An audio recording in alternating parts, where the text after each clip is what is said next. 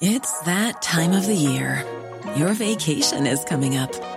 You can already hear the beach waves, feel the warm breeze, relax, and think about work. You really, really want it all to work out while you're away. Monday.com gives you and the team that peace of mind. When all work is on one platform and everyone's in sync, things just flow. Wherever you are, tap the banner to go to Monday.com. I'm Sandra, and I'm just the professional your small business was looking for. But you didn't hire me because you didn't use LinkedIn Jobs. LinkedIn has professionals you can't find anywhere else, including those who aren't actively looking for a new job, but might be open to the perfect role, like me. In a given month, over 70% of LinkedIn users don't visit other leading job sites. So if you're not looking on LinkedIn, you'll miss out on great candidates, like Sandra. Start hiring professionals like a professional. Post your free job on linkedin.com/people today. Du lytter til en podcast fra Third Air. Nå skal jeg fortelle om et bilde som viktig I denne historien. Bildet viser en mann som holder et nakent spedbarn tett inntil seg med bare en hånd. Kinnet hans hviler mot barnets kinn, og barnet strekker de korte armene sine rundt mannens skjeggete ansikt. Mannens andre hånd plassert på magen til et annet spedbarn, som bæres av en ung kvinne. Hun har kanskje tatt på seg det flotteste hun eier, en rød fotsid ballkjole. Og rundt står flere unge velkledde kvinner som bærer på babyer eller leier små barn.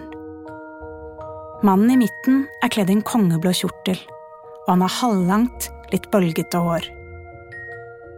Han Jesus. Og egentlig det ikke et bilde, men et maleri, som heter «La de små barn komme til meg». Maleriet et av den norske kirkes største kunstskatter, og det fikk henge I fred I Larvik kirke I over 300 år. Men så, en vinterkveld I 2009, kjører en sort Audi sakte mot Larvik kirke. Og I bilen sitter 3 menn som ikke vet konsekvensene av det de nå skal gjøre. Du lytter til den første av 3 episoder I serien om Kunsttjuven. En fortelling om Norgeshistoriens største kirkeran. Som alltid en mørk historie, forsøker vi å prate med de som var tett på når det skjedde. Og det nettopp det Nora Brønseth, hun som har produsert denne serien, har gjort. I løpet av historien vil du høre en etterforsker, en av Norges største krimforfattere, en prest, en kirketjener og ikke minst tjuven selv. Mitt navn Lars Kristian Øverland, og historiens forteller Nora Brønseth.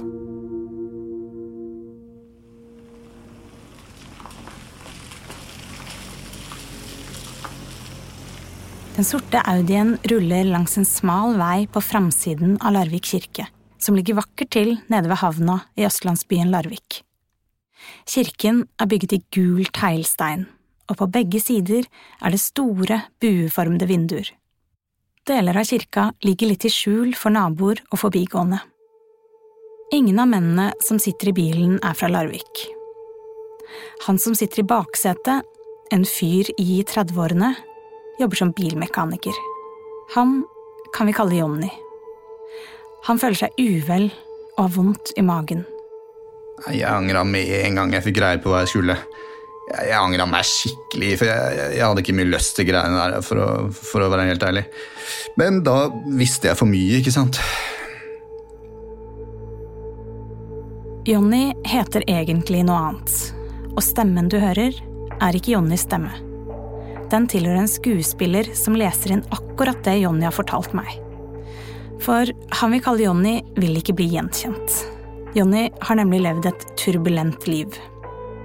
Han startet tidlig med å teste grenser, og havnet I et miljø hvor du raskt lærer deg én ting. Hva enn som skjer, så tyster du aldri. Og da mener jeg aldri. Jonny forteller at han I mange år var det han selv kaller en freelancer, altså at han jobbet på oppdrag fra forskjellige folk. Det kunne være bestilling av tyvegods, forskjellige typer vinningskriminalitet, eller slakting av biler. Å slakte biler vil si å på oppdrag stjele biler, kutte dem opp og selge delene slik at bilene aldri blir funnet igjen. Ikke for å skryte, men jeg var Norges kjappeste, da. Hvis ikke verdens kjappeste, kanskje, til å stjele en viss type bil. Og så kan eieren av bilen si til forsikringen at bilen, den er stjålet. Vi snakker med andre ord om forsikringssvindling. Jonny forteller at han etter hvert havner inn i et kriminelt miljø som han ikke kan eller tør å si så mye om. Men han forteller at han i løpet av en natt i 2007 får en gjeld på 100 000 kroner, og at hans liv som freelancer plutselig er over. Fra nå av blir han løpegutt og håndlanger for dette miljøet. Men han vil ut, og det er det ikke mange som klarer. Jeg vet det er vanskelig å komme seg ut av det når en først har fått kloa i det, ikke sant? Det var derfor jeg tenkte for å komme ut av det, så sa jeg til dem at hvis det er noe annet jeg kan gjøre, så kan dere si fra da. Og så, i 2009, får han en forespørsel som han ikke kan si nei til. Og så sa de at de hadde en jobb da. Så denne jobben skulle få deg ut av hele det miljøet? Men altså, du flytter da egentlig et problem over et annet problem. For meg var det viktigst å komme meg ut av den ene biten. Dette kan være Jonnys sjanse til å komme seg ut av det kriminelle miljøet. Jonny har fått beskjed om at oppdraget er litt større enn å stjele en bil. Og det blir jo enkelt, tenker Jonny. Og det er derfor han en sen onsdagskveld i mars i 2009 sitter i baksetet på en sort Audi som kjører mot Larvik kirke. De skal stjele et maleri. Men de ombestemmer seg. Det var for tidlig på kvelden. Det var for mye liv og røre, så vi fant fort ut at det var bedre å ta en helg hvor politiet hadde nok med å holde styr på fulle folk og sånn. Jonny vet svært lite om maleriet de har planer om å stjele. Han bryr seg ikke så mye om kunst, spesielt ikke kirkekunst. Han vet bare at bildet henger i bakre del av kirken, og sånn cirka hvordan det ser ut. Han vet ikke hvem som skal ha bildet, eller hvor mye det er verdt. Det er i alle fall det han forteller til meg. Ja, men i det gamet der da, hvis du ikke er informant, eller, ikke sant, du spør ikke og graver ikke for mye. Jo mindre du vet, jo bedre er det. Så jeg visste minst mulig, og du spør ikke, og det interesserte meg heller ikke, for å være helt ærlig med deg. Jonny vet heller ikke at dette skal bli hans vei til et bedre liv.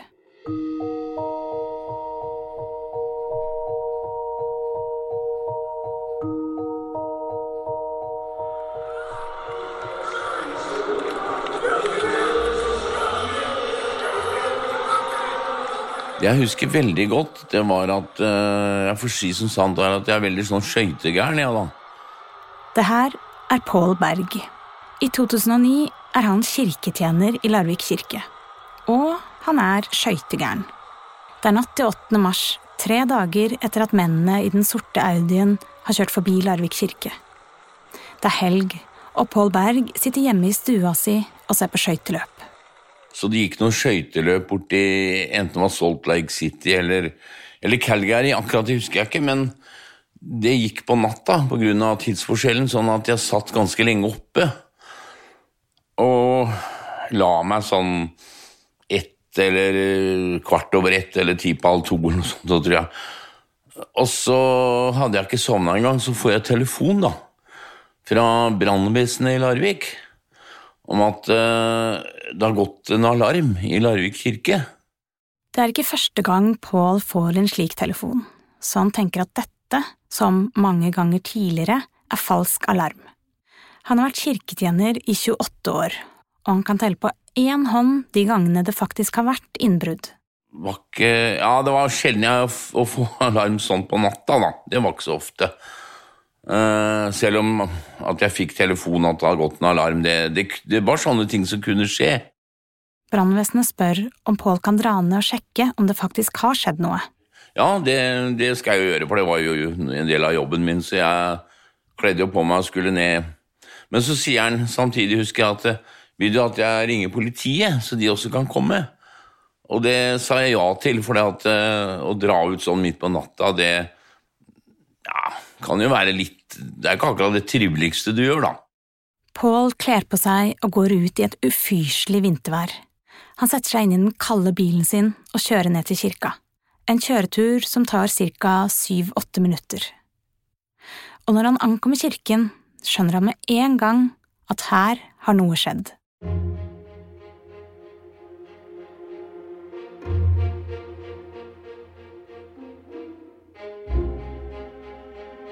Jeg kan ikke huske om alarmen ula gikk, men i hvert fall så skjønte jeg med en gang at her har det vært folk inne i hvert fall.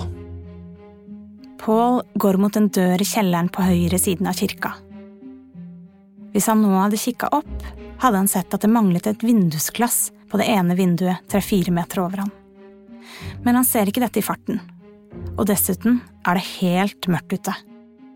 Paul låser opp kjellerdøra, går opp en trapp og kommer inn i koret i kirken, som er den delen av kirken hvor alteret står. Og til høyre for seg ser han at noe mangler.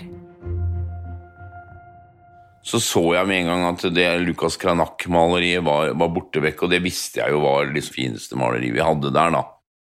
Paul vet at La de små barn komme til meg, malt av den tyske renessansekunstneren Lucas Cranach, er det fineste maleriet de har i kirka. Men han vet ikke hvor verdifullt det er. Og det er det foreløpig få som vet. Paul ringer tilbake til brannvesenet. Og sa at jo, her har det vært et tyveri.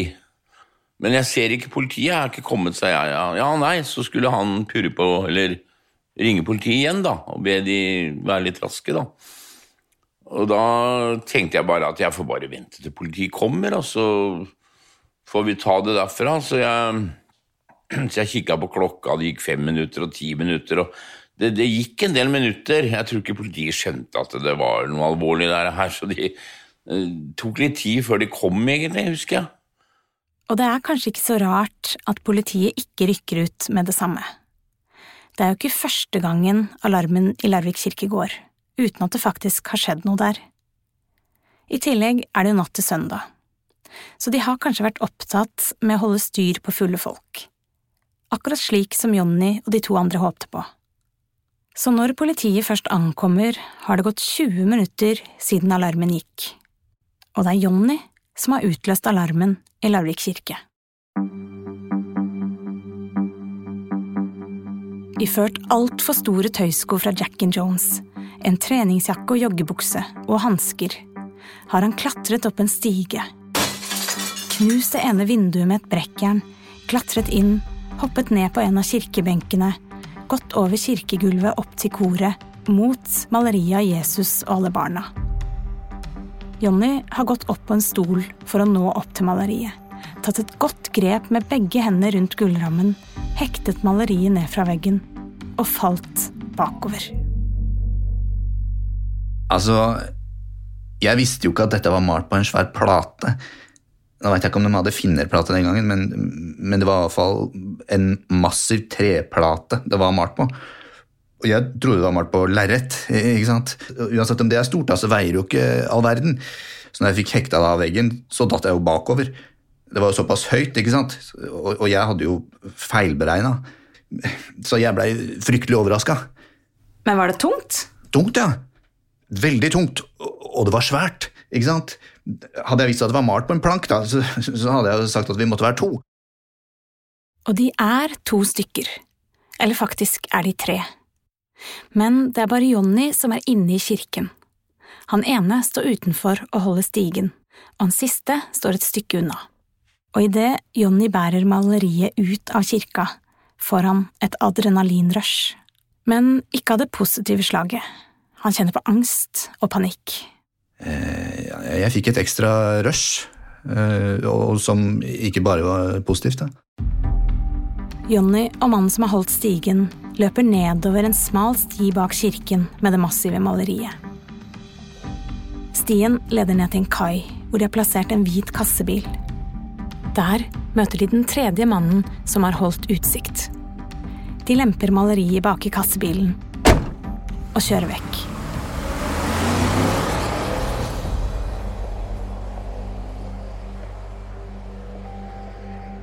Varebilen kjøres til en avtalt adresse. Der setter de den fra seg, og hopper inn i den sorte Audien og forsvinner i høy fart ut av Larvik by. Og utenfor kirken ligger en stige som dekkes av snøflakk.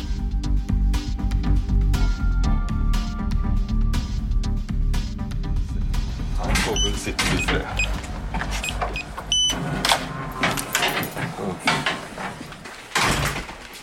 Kan vi gå i klasse? Vil du ha kaffe, eller? Jeg tar gjerne kaffe hvis du skal, hvis ikke så klarer jeg meg fint med bare vann. Mannen som tilbyr meg kaffe heter Tom Christer Holme. Vi befinner oss inne i et av undervisningsrommene på Politihøgskolen i Stavern. Her jobber Holme med å undervise politistudenter i kriminalteknikk. Men i 2009 jobbet han ute i felt som krimtekniker, og en søndag morgen i mars får han en telefon. Og sagt at jeg måtte til Larvik kirke, hvor det har vært maleri som har stjålet til en verdi av 1 million eller 2. Holme tar med seg utstyret han trenger fra politistasjonen i Sandefjord, nabobyen til Larvik, hvor han vanligvis jobber. Og kjører til Larvik kirke og blir møtt av en patrulje der. Og den dagen så snødde det, eller sludda, det blåste og var ordentlig dårlig vintervær. Rundt 0 grader og sludd, kraftig vind. Og ble møtt av patruljen som hadde vakthold på utsiden av kirken. Og når jeg kommer og møter patruljen, så viser de meg vinduet som knust, og en stige som lå igjen, og som var dekket med noe presenning. Det patruljen som har holdt vakt den natta som har lagt presenning over stigen, for å sikre at mulige spor ikke blir ødelagt. De har også tatt bilder av fotspor de fant i snøen, som nå dekket av sludd. Patruljen viser Holme bilder av 2 forskjellige fotspor. Noen av sporene ser ut som spor fra tøysko, mens de andre ser ut som litt grovere sko, kanskje fjellsko eller gummistøvler. De sporene hadde gått ned til en parkeringsplass på nedsida, noen 100 meter borte, hvor det hadde vært bilspor som hadde forsvunnet. De hadde ikke vært inne i kirken, så jeg ble vist til en sidedør hvor jeg kunne gå inn. Det første som måtte gjøres var å ta den stigen og få den inn, så ikke den ble ødelagt av vær og vind. Holme bærer den lange stigen inn i kirken for at den skal tørke.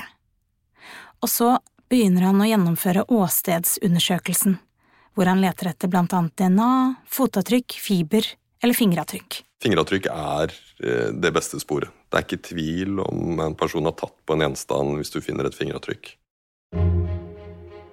Hvis Holme for eksempel sikrer DNA fra et sted, vet han ikke med sikkerhet hvordan det havnet der.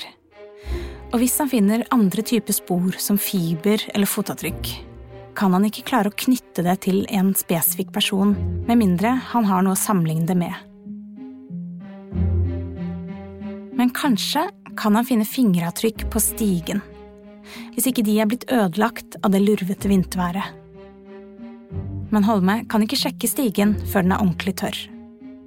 Etter hvert får jeg høre at det maleriet har en mye høyere verdi enn det først anslått, så da får vi utsatt den gudstjenesten den søndagen, og får tid til å gjennomføre åstedsundersøkelse fullt ut og godt da. Det viktig å gjennomføre åstedsundersøkelsen godt. For maleriet som borte, la de små barn komme til meg, ikke et hvilket som helst maleri. Maleren, altså den tyske renessansekunstneren Lucas Cranach den eldre, var venn med Martin Luther. Og maleriet ble gitt til kirken da den ble bygget for over 300 år siden. Og hvis du ikke kjenner til maleriet eller kunstneren fra før, du på ingen måte den eneste. Det gjorde heller ikke kriminaltekniker Holme, som må bruke hele søndagen sin inne i Larvik kirke for å lete etter spor. Holme finner noen fotspor på den ene kirkebenken under det knuste vinduet. Men ingen fingeravtrykk noe sted, hverken på karmen rundt det knuste vinduet, eller på stolen under der maleriet har hengt. Da satt vi igjen med fotavtrykk fra kirkebenken.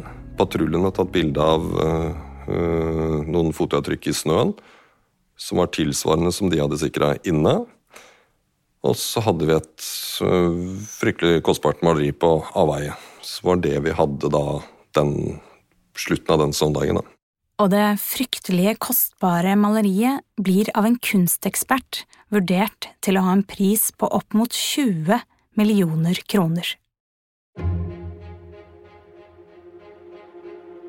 Og plutselig er Jonny blitt en del av norgeshistoriens groveste kirketyveri. Uten at han vet det selv. Ennå.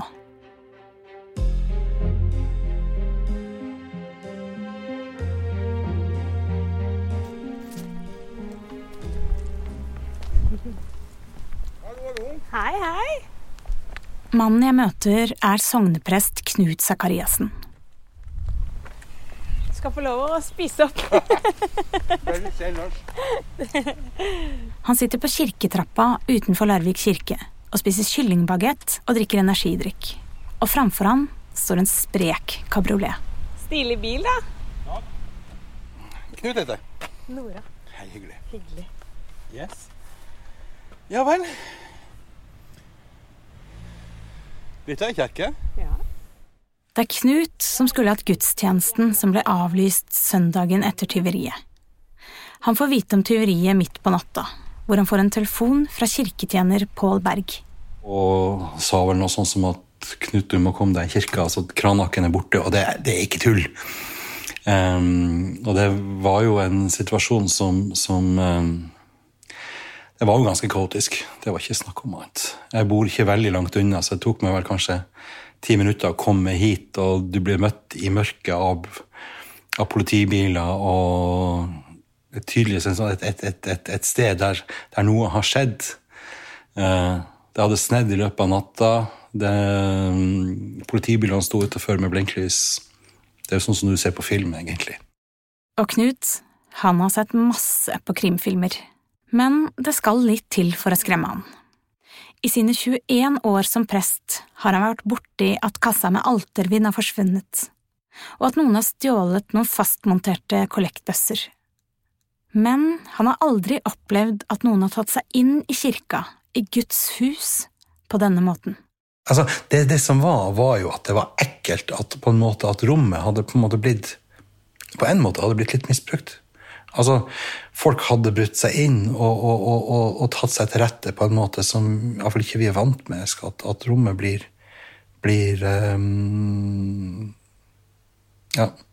behandlet på, da. Og det, altså, men det var jo, altså, det er jo en helt absurd situasjon. When you're ready to pop the question, the last thing you want to do is second-guess the ring. At BlueNile.com, you can design a one-of-a-kind ring with the ease and convenience of shopping online. Choose your diamond and setting. When you find the one, you'll get it delivered right to your door. Go to BlueNile.com and use promo code LISTEN to get $50 off your purchase of $500 or more. That's code LISTEN at BlueNile.com for $50 off your purchase. BlueNile.com, code LISTEN. If you thought the only way to get a more defined jawline with natural-looking results was through surgery, think again. Juvederm Volux XC is a non-surgical injectable gel filler that improves moderate to severe loss of jawline definition and can help you achieve natural-looking results with little downtime. Even better, this improved definition lasts up to 1 year with optimal treatment. No maintenance required. Improve jawline definition for a smooth, sculpted look with Juvederm Volux XC. For important safety information and to find a licensed specialist, visit Juvederm.com. That's JUVEDERM.com. Not for people with severe allergic reactions, allergies to lidocaine, or the proteins used in Juvederm. Common side effects include injection site redness, swelling, pain, tenderness, firmness, lumps, bumps, bruising, discoloration, or itching. There's a risk of unintentional injection into a blood vessel, which can cause vision abnormalities, blindness, stroke, temporary scabs, or scarring. Talk to a licensed specialist specialist to find out if it's right for you. Hi, I'm Daniel, founder of Pretty Litter. Did you know cats tend to hide symptoms of sickness and pain? I learned this the hard way after losing my cat, Gingy. So I created Pretty Litter, a health monitoring litter that helps detect early signs of illness by changing colors, saving you money and potentially your cat's life. Pretty Litter is veterinarian developed, and it's the easiest way to keep tabs on your fur baby's health right at home. Go to prettylitter.com and use code ACAST for 20% off your first order and a free cat toy. Terms and conditions apply. See site for details. Burrow's furniture is built for the way you live.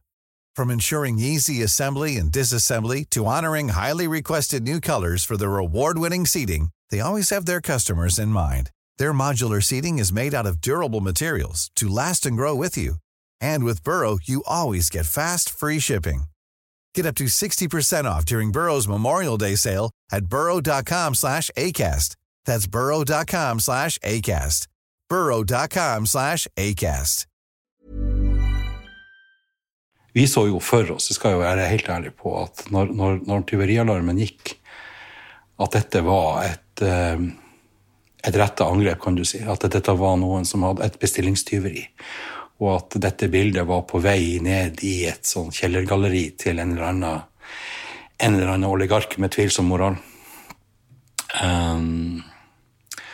Så vi var jo... Hvorfor tenkte dere det? Nei, altså... Det at et slikt bilde blir stjålet, det som er såpass unikt, det er jo... Altså, litt av grunnen er jo at Lukas Cranach er ikke en spesielt kjent maler i Norge, sant? Men hvis du spør kunstinteresserte tyskere, vet de godt hvem Lukas Cranach er. Fordi han nettopp er en tysk renessansekunstner. Larvik kirke har flere ganger fått besøk av tyskere som ens ærend kommer til kirken for å se på maleriet. Og det er jo ganske unikt da. Jeg vet ikke av, kanskje finnes det 1 eller 2 andre bilder av Lukas Cranach her i landet. Det var et nok så sikkert, vi anså det som nok så sikkert at det var stjålet av noen som kjente til kunstneren og maleriet sin formodentlige verdi. Visste dere som jobbet her hvor verdifullt det bildet var før det ble stjålet? Nå er det jo sånn med kunst, at, i hvert fall kunst av det kalibret her, at du, jeg skulle til å si, hvor mye et bilde er verdt, det vet du egentlig ikke før sjekken har klarert, skulle til å si. Men at det var et unikt bilde som vi hadde, det var vi klar over.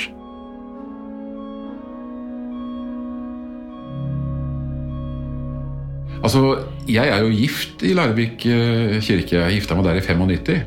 Det her er Jørn Lier Horst. Men jeg hadde ikke noe kunnskap om det maleriet eller hvilke verdier som hang på veggen der. Altså. Og det tror jeg var ukjent for folk flest i Larvik.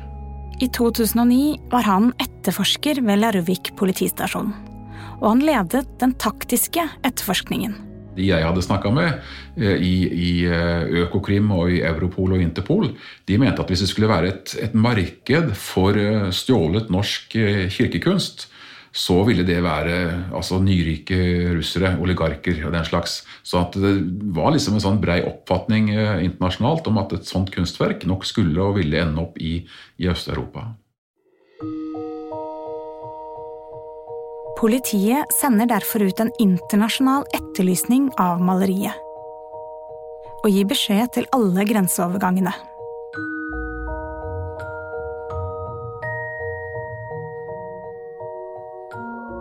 Og så, ut på søndagen, får hele Norges befolkning vite om tyveriet i Larvik kirke.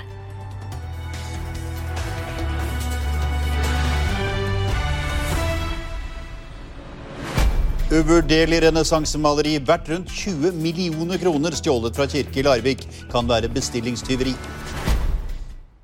Nyheten om det stjålne maleriet blir førstesak på Dagsrevyen, og får førsteside i alle riksavisene. Nyheten sprer seg også til Danmark, Sverige, Tyskland, Storbritannia og USA. Og den når også en allerede ganske uvel og nervøs 35-åring som sitter i leiligheten sin sammen med samboeren. Jeg Jeg fikk sjokk. Det var først da jeg skjønte at nå har jeg vært med på noe jeg virkelig ikke burde vært med på. Hva visste du om maleriet på forhånd? Jeg visste ingenting. Jeg ble jo tilbudt 50 000. Når du vet verdien nå, så er det en latterlig sum. Jeg trodde det kanskje var verdt mellom 500 000 til 1 million. Og når jeg analyserte konsekvensene, så tenkte jeg kanskje 3-4 måneders fengsel hvis du ble tatt. Så hva jeg skulle få av penger, 50 000, liksom, det blir jo bare latterlig. Og da føler jeg dum også, ikke sant? Jonny får altså med seg nyheten om at maleriet han har vært med på å stjele har en antatt verdi på 20 millioner kroner. At politiet tror dette er et bestillingstyveri, og at ingen foreløpig er pågrepet. Men han får ikke med seg at politiet går ut og etterlyser en mørk Audi.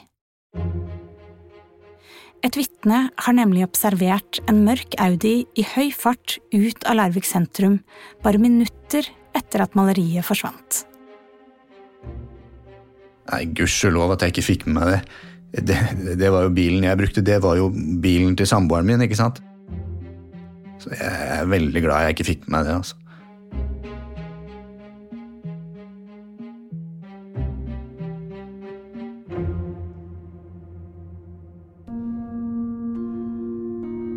Du har lyttet til en podcast av Third Air. Det her var første av 3 episoder av podcastserien Kunsttjuven. I neste episode skal du få høre mer om etterforskninga.